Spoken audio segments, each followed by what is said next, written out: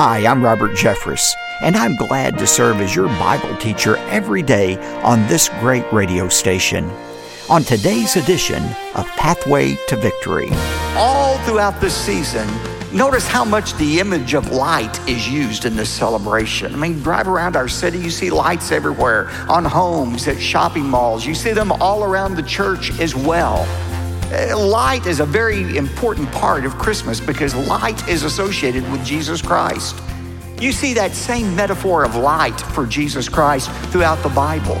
Welcome to Pathway to Victory with author and pastor Dr. Robert Jeffress. In John chapter 8, Jesus said, "I am the light of the world," and Jesus is still shining His light into the dark corners of our world. Today on Pathway to Victory, Dr. Robert Jeffress considers why Jesus would compare Himself to light and uncovers 4 crucial objectives Jesus came to accomplish on planet Earth. Now here's our Bible teacher to introduce today's message. Dr. Jeffress? Thanks, David, and welcome again to Pathway to Victory.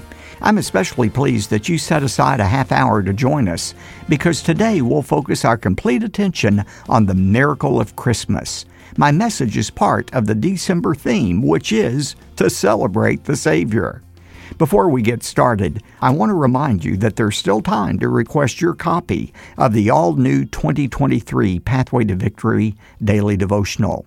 As a means for helping you walk in the Word through the entire new year, I've written a chapter for every weekday in 2023. This edition is well over 500 pages in length. And here's the flow for the new year. From January to February, I'll guide you in a spiritual fitness program using wisdom from the book of Hebrews. From March through May, you'll learn how to walk with God by studying the life of Abraham. In the summer, you'll discover the joy and freedom of living in grace. And in the fall and winter, you'll meditate on the parables of Jesus. It's going to be a great journey together. And the leather-bound daily devotional is yours when you give a generous year-end gift to support and expand the ministry of Pathway to Victory. Plus, because of the Light and the Darkness Matching Challenge that's active right now, any amount you give today will automatically be doubled. And every dollar we receive will be channeled directly toward reaching more listeners with this daily radio program, the telecast, and the many other ways we're reaching out through Pathway to Victory. We'll repeat the details and give our contact information later. But right now, let's turn our attention to John chapter 8. I titled my message, The Night Before Christmas. Should Christians celebrate Christmas? I know for some of you right now who may be dealing with overcrowded malls or overextended credit cards, you may be asking yourself the very same question. Why do we do this to ourselves every year? But you know, when people ask me the question, should Christians celebrate Christmas, they're usually talking about a theological point, a historical point.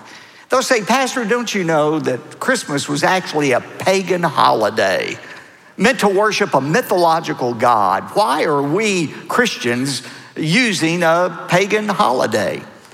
And there is some truth behind that. Did you know for the first 300 years of Christianity, Christians really didn't focus on the birth of Christ. There was no celebration of the birth of Christ.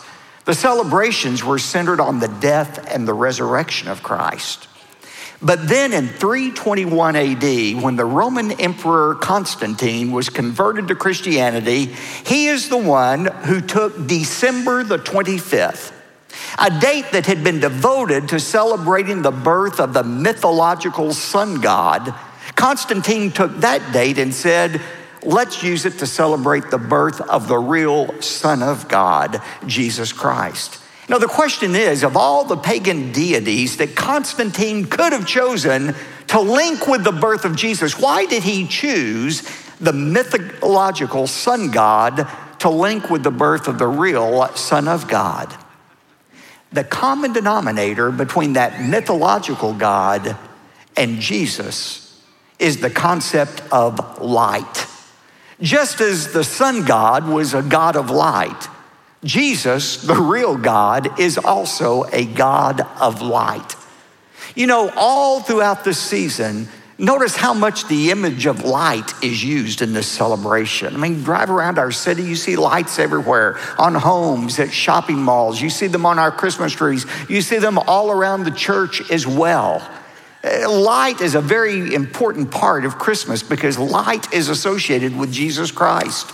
You see that same metaphor of light for Jesus Christ throughout the Bible. In the opening chapter of John's gospel, he writes this about John the Baptist, who was not the light. John says, there came a man sent from God whose name was John. He came for a witness that he might bear witness of the light, that all might believe through him. He was not the light himself, but came that he might bear witness of the light. There was the true light, which coming into the world enlightens every man. In John 8:12, Jesus said about himself, I am the light of the world. He who follows me shall not walk in darkness, but shall have the light of life. In John 12:46, Jesus said about himself, I have come as light into the world, that everyone who believes in me may not remain in darkness. Why have the hymn writers, the theologians, the gospel writers, even Jesus himself linked Jesus Christ with light? I read an interesting article this week by Bob Russell that mentions 4 comparisons between Jesus and light. How is Jesus Christ like light? Well, first of all, think about it. Light commands our attention. Light commands our attention. And that was true about Jesus. Hundreds of years before he came to earth, Isaiah wrote this prophecy about him. In Isaiah 9:2, the people walking in darkness have seen a great light. On those living in the land of deep darkness, a light has dawned. I titled this message, The Night Before Christmas. Because before Christ came, this world was enveloped in darkness and night. But the light of Christ broke through that darkness. Light commands our attention. Now, admittedly, Jesus' coming did not attract a lot of attention at first. No reason it should have when you think about it. Here he was, born in Bethlehem, a town so small it wasn't even listed in the registry of Judean villages. He was born to 2 parents who didn't have 2 denarii to rub together. When he lived his brief life, he never held any public office. He never owned a home, never had a family, died relatively young. He lived 1,450 years before the printing press was invented. He lived 1,900 years before radio was invented, and yet 2,000 years later, we're still talking about him, aren't we? He is the center of human history. In fact, even unbelievers have to acknowledge his coming. Every time anyone ever writes or types the date, they are testifying to the birth of Jesus Christ. They are saying it has been 2,000 years since the most important event in human history, the birth of Jesus Christ. The whole world testifies of his life. Isn't it interesting? When a golfer misses a putt, have you ever heard a golfer curse, Benjamin Franklin?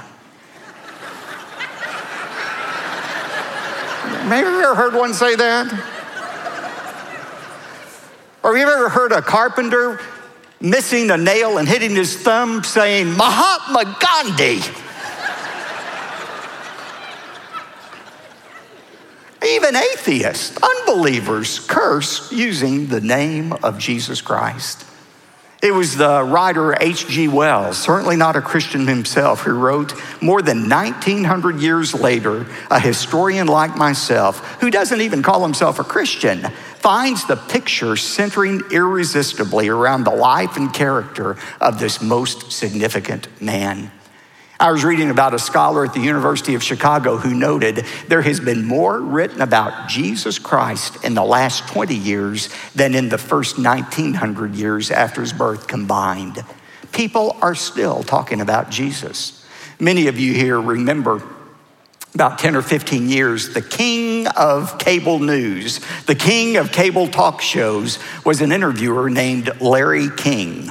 Everybody tuned in to Larry King Live. Larry was the one who interviewed every notable personality. Of course, he was of the Jewish faith. But at the height of his popularity, somebody asked Larry King, if you could interview anybody in the world, whom would you interview? And without hesitating, he said, I would interview Jesus Christ. He'd be my number one choice. And the questioner asked, well, if you had Christ and you could only ask him one question, what would you ask him? And again, King didn't hesitate. He said, I would ask Jesus Christ if he was truly born of a virgin, because his answer to that question would define history for me. Jesus Christ continues to define history. He is the center of this universe. Secondly, Jesus is like light in that light reveals our flaws. Light reveals our flaws. Now, this is a part of light, quite frankly, we don't like that much.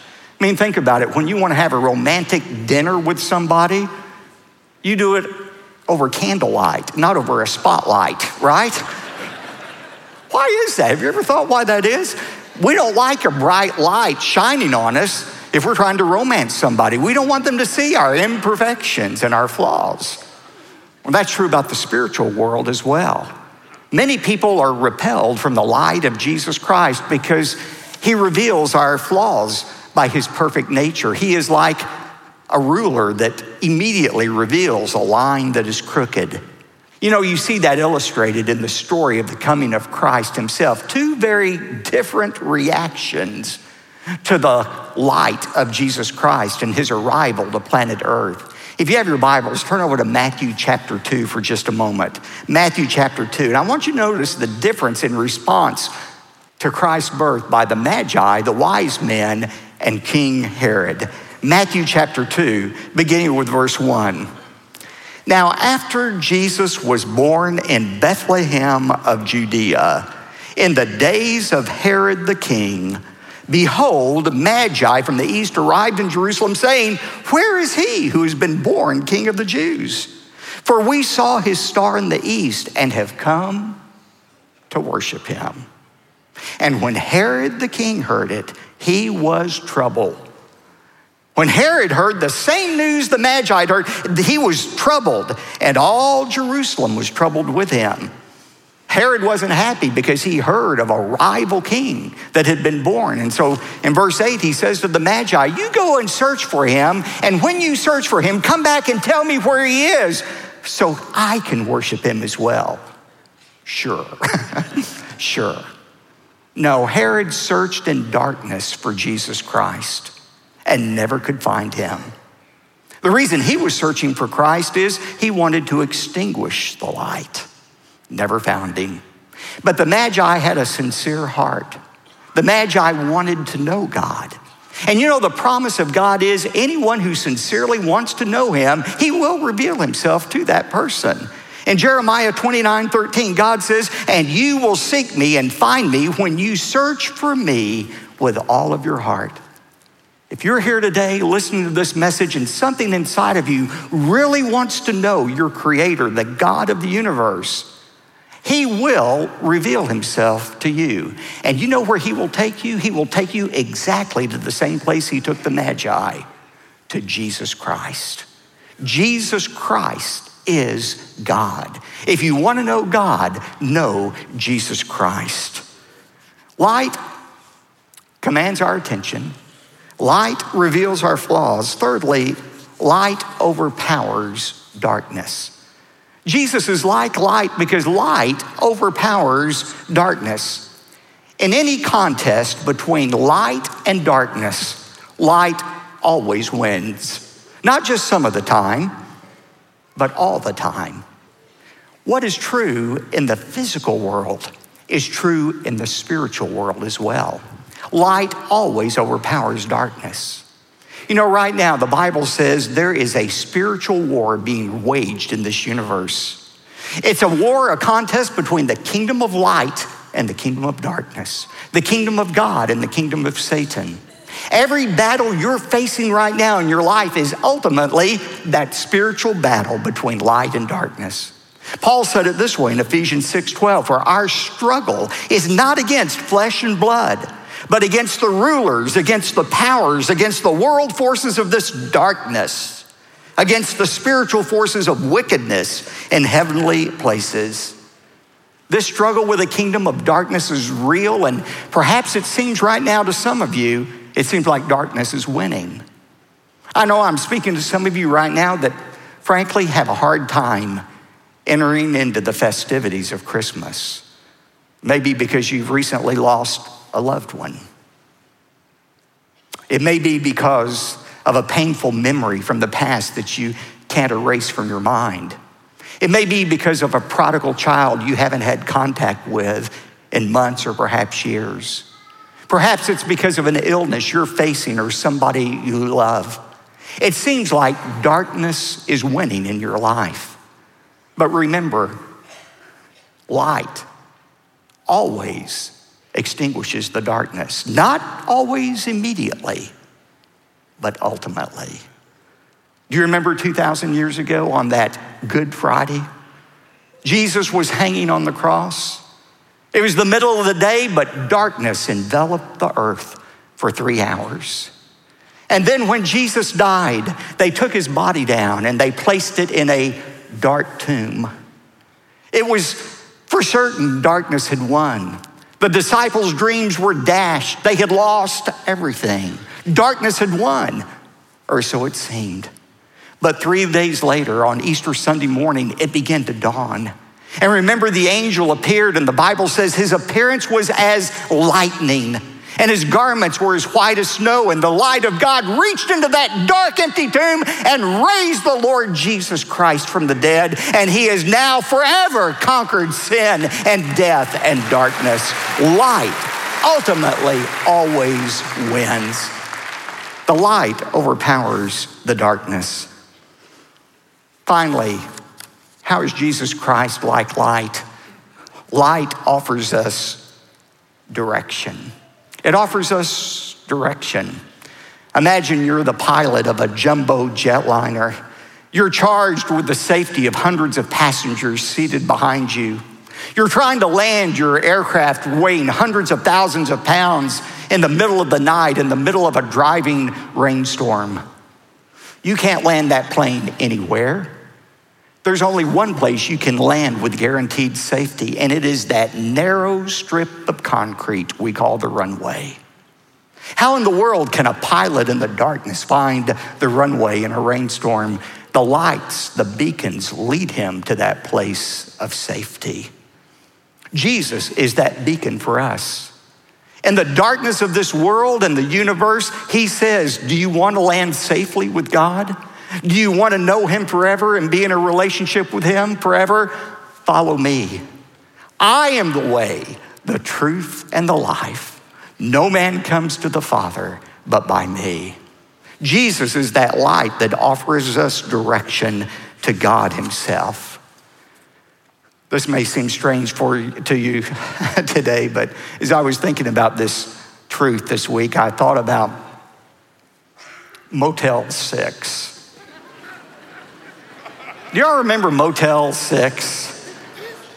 You know, Motel 6 was a second-rate motel chain that was almost driven into bankruptcy until an advertising genius right here in Dallas, Texas, came up with a slogan that revolutionized that company.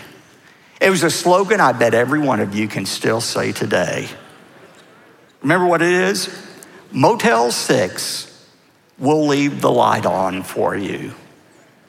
We'll leave the light on for you. There was something about that catchphrase that was so appealing to people. The image of traveling in an unfamiliar place, perhaps at night, needing a place of safety, a place to rest, and seeing that little light on at Motel 6, encouraging you to come in. Motel 6 will leave the light on for you. You know, that's what God says to each of us. He says, it doesn't matter where you are, how far you have wandered away. I'm looking for you. I'm waiting for you. I'm longing for your return home. And Jesus is that light that shows us the way home.